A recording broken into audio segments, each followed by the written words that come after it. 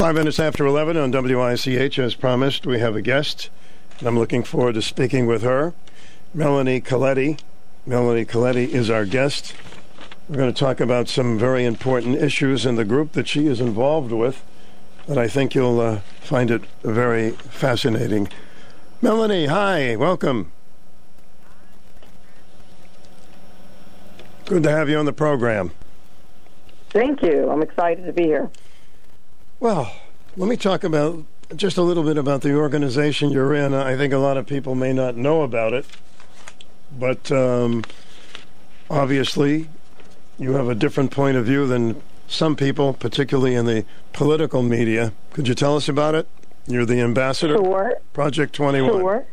Mm-hmm. Yep. So the organization is called Project 21. It's an initiative of the National Center for Public Policy Research, and it promotes people who look like me, who have a more entrepreneurial spirit, a commitment to family and the Constitution, and just has a non-traditional view as far as the civil rights establishment is concerned.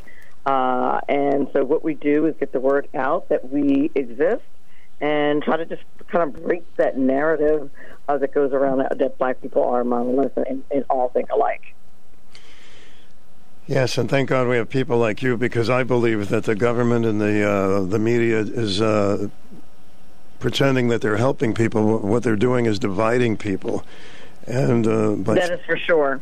Yeah, I mean, you throw in the race card every time. You hear the Reverend whenever there's a case, and sometimes it's justified, sometimes it isn't, but before they get all the facts. And then I hear there's 60 people that have been shot in Chicago, and nobody pays attention to it. It's like there's a war zone going on, and we don't talk about that one. What's the reasoning for that? Well, if you can continue to divide and distract, then you can keep people from being unified and control them. And I think that is the motive behind that. And plus, there's much money to be made in the race hustling business. So I think the likes of Al Sharpton have become very wealthy doing it. Yeah, he emerges in one case, and I would love to see him do a march in Chicago to keep a lot of people safe, but I don't see that at all, and that just drives me wild. And our president, in my opinion, Melanie, does not help. Now let's talk about this particular case, which is a good example. The Marine, Mr. Penny, was on a subway and was protecting people of all color and races and creed, and then, unfortunately, the person that he was trying to stop, allegedly could have been hurting somebody, died, and the media jumped on that immediately as it was a racist situation, which anybody with common sense knows that particular one was not. How do you address that kind of reaction? I think that we do address that kind of reaction by doing what the work of Project 21 and its ambassadors do. You know, we did a press release the moment that happened, expressing our objection to him having been indicted and pointing out the fact that it seems to be racially motivated. And, you know, and the facts support that when you talk to the witnesses to what happened with Mr. Penny and Mr. Neely. The gentleman was being pretty threatening and saying that he didn't mind dying, that he was going to kill someone if he didn't, you know, get food or drink, and that is all problematic. And, you know, the suggestion that people have to wait until somebody actually harms them, as Mr. Neely's attorneys have asserted, is just not true. You know, the ironic part about it, the people that should be indicted are the people that had this guy out so he's been arrested more than 40 times, and some of them were physical situations with people, and he could have been getting help, and none of this would have happened. He'd be alive. Mr. Penny would not be possibly going to jail because of their criminal justice system and the district attorneys in New York. We don't hear too much about that. For sure. I mean, there has been his family kind of have been the biggest people, screaming about him not getting help. It's everybody else's fault. I didn't see the family necessarily jumping in and doing what they were supposed to do, in my opinion. Like, now you're going to blame everybody else. Where were you? He was homeless. How come he wasn't staying in any of your homes? Like, those are questions that I think need to be answered. And, I find it shocking and hypocritical that his family do that. And then, of course, claim that, it's got to be racism. It's just really, it's maddening. You know what I'm concerned about, Melanie, and I don't know anybody that's racist. Of course, I wouldn't hang around with anybody there was, but they act like they're, bringing it to the attention so people won't be racist anymore, but it's really turning people off who have common sense and look at every situation differently. Well, of course. And that would be common sense, to make sure you looked at everyone differently, looked at every case individually. But no, that's not what people seem to be doing. And it's really, it's just a terrible thing. And like I said, it keeps us divided. It keeps us distracted from whatever else, the government is up to. And it's a way to control us, as long as you can keep us at each other's throats. And it's problematic. So when you say control us, that sounds like somebody who grew up in a dictatorship. They want to control us because they think it's going to get them more votes, or this whole country is turning upside down. What are your thoughts about that? Well, I think that the control is so that the government and the elite can have more control over what people are doing, so that they can, have the bulk of the money, have the bulk of the power, and turn us into what I think is really a communist regime. And I think it's a very bad thing that's going on there.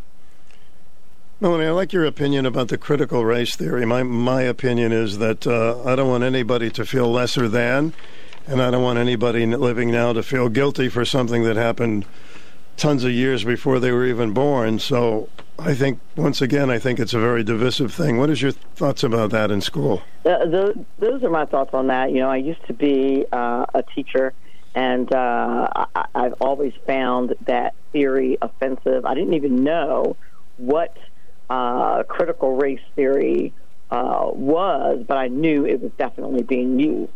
So it's amazing to me that people don't see the problem with saying that all people think one way or are subjected to this specific thing based on the color of their skin. Like, they are literally trying to bring segregation back, and it is not a good thing. It's not a good thing for our country. It's not a good thing for people of color at all. Any time that you can, do that to somebody's brain, they've gone from physically enslaving people of color, in my opinion, to actually enslaving their minds and having them think that they're always put upon and that they can't do, instead of infusing people's minds with victory instead of victimhood, because there are many victories to point out. There's many victories that have been had, and we just don't, there's certain people that just don't seem to want to talk about that, and it's sad. It is very sad, and I've always felt that you keep calling somebody a victim, they're going to believe it, and that's. Yep. I think you gals are great. Project 21. So, where do you speak up about these things? And obviously, you must get some negative flack from those that want to just keep this thing going because they think they can benefit. We certainly do. We have scores of ambassadors all across the country that do various media. We do Fox News, Newsmax, various radio programs like this one. But we are all over the place and really have our thumb on the pulse of what is going on with public policy and how it affects not only black communities but all communities, and want to make sure that we impress upon everyone about how the Constitution and family values and entrepreneurial spirit is the way to go, and it's beneficial for all communities. So how does the other side treat you? Do you get, nasty emails, because you're battling what I think is hurting the African-American community and all people? Repeat that question, I'm sorry. I mean, do you get a lot of negativity from the other side and hate mail and things like that?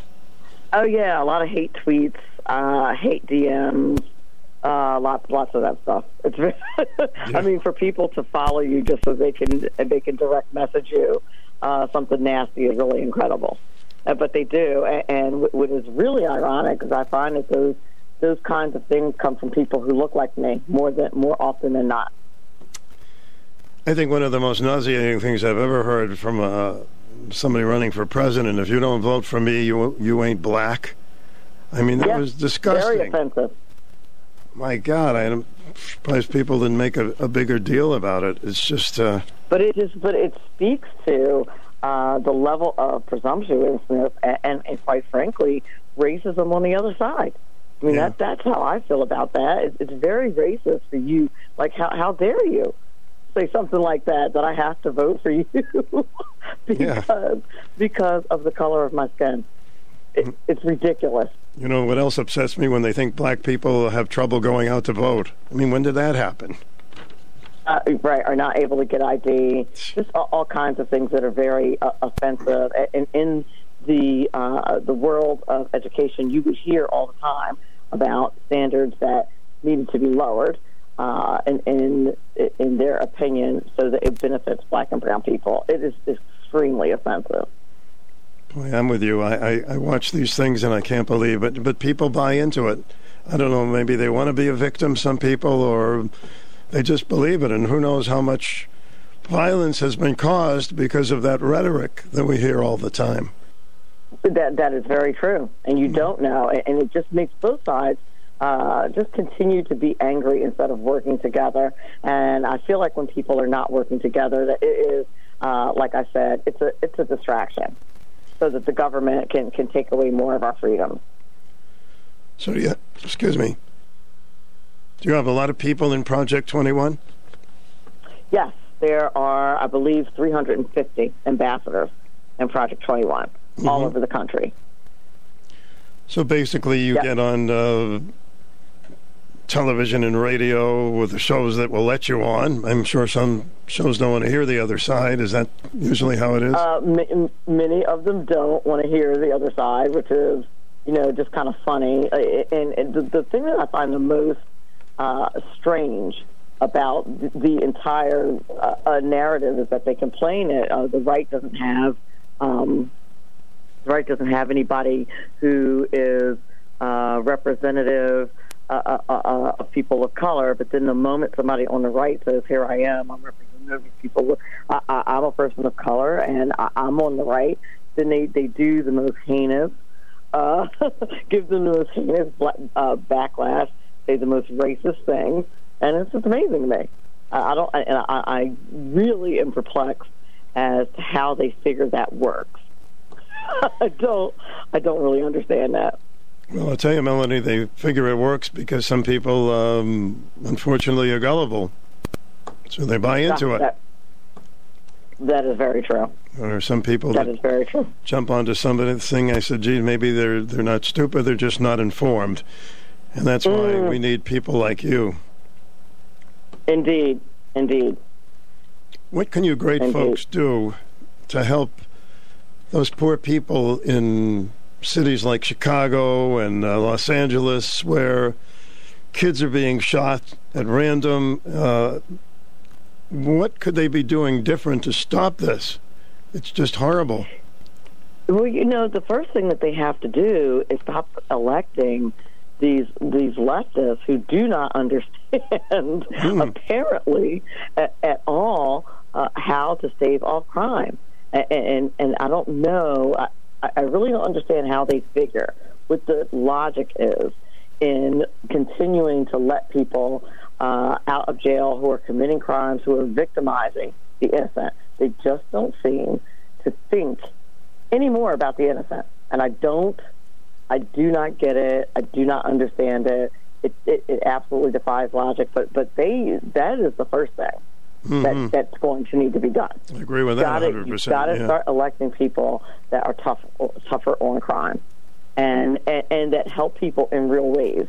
Letting people go when they're victimizing others is not helping them in any real way. And that, to me, is a big part of the problem. You know, if those people need mental health assistance, if they need, financial assistance, or they need some other type of assistance to keep them from victimizing other people, then let's do that. But what we can't do is not have penalties for really bad behavior. It seems they blame everything except the perpetrators. Well, yes, that is a fact. I often say they should just build jails for victims, so to put the victims in jail the way they act sometimes, you know? Right. I mean, they almost want to. It seems like that's what they would like to do. Ultimately, like if they had the opportunity, that's exactly what they would do. I mean, what's going on with Daniel Penny is a perfect example. Mm-hmm. Ridiculous. Such a pleasure to talk with you. You give me hope when I talk to you, Melanie. I'm doing my best. I hear you. I've been fighting for civil rights ever since I got into radio back in the 60s, and then like, people acting because I'm a white person that, oh, man, I must have these inter-racist thoughts, and that's aggravating, totally aggravating. Well, you know what's kind of crazy about that is because, people forget that there have always been white people who have been willing to help out with that movement during slavery, during the civil rights movement, and even now. I mean, even when you look at, for example, the fact that Barack Obama was elected, like, how do you think he got elected? You think that no white people participated in the election? Of course, you needed white people in order for him to get elected. So it just doesn't make any sense. That doesn't make any sense. 8 years he was a president, and nobody wants to go there. Yeah. Right. and they're still going to claim like we live in this racist nation, even though Barack Obama has been president twice. Like, I guess no white people voted for him. It's insanity. It really is. Well, it's nice to hear some good common sense, Melanie. I wish you great with your organization. What can people do to be a part of it or help you in any way? You definitely want to go to nationalcenter.org. You can go to Project 21 and subscribe to our newsletter. You will get all of the latest in what the Project 21 ambassadors are doing in our commentary. Like it, subscribe, and share. Thanks for the time. Anytime we can do anything for you, just contact me at the station, and we'll put it on the air. Thank you. My pleasure. Thank you very much, Melanie. Have a great day. Thanks. Thanks, you too.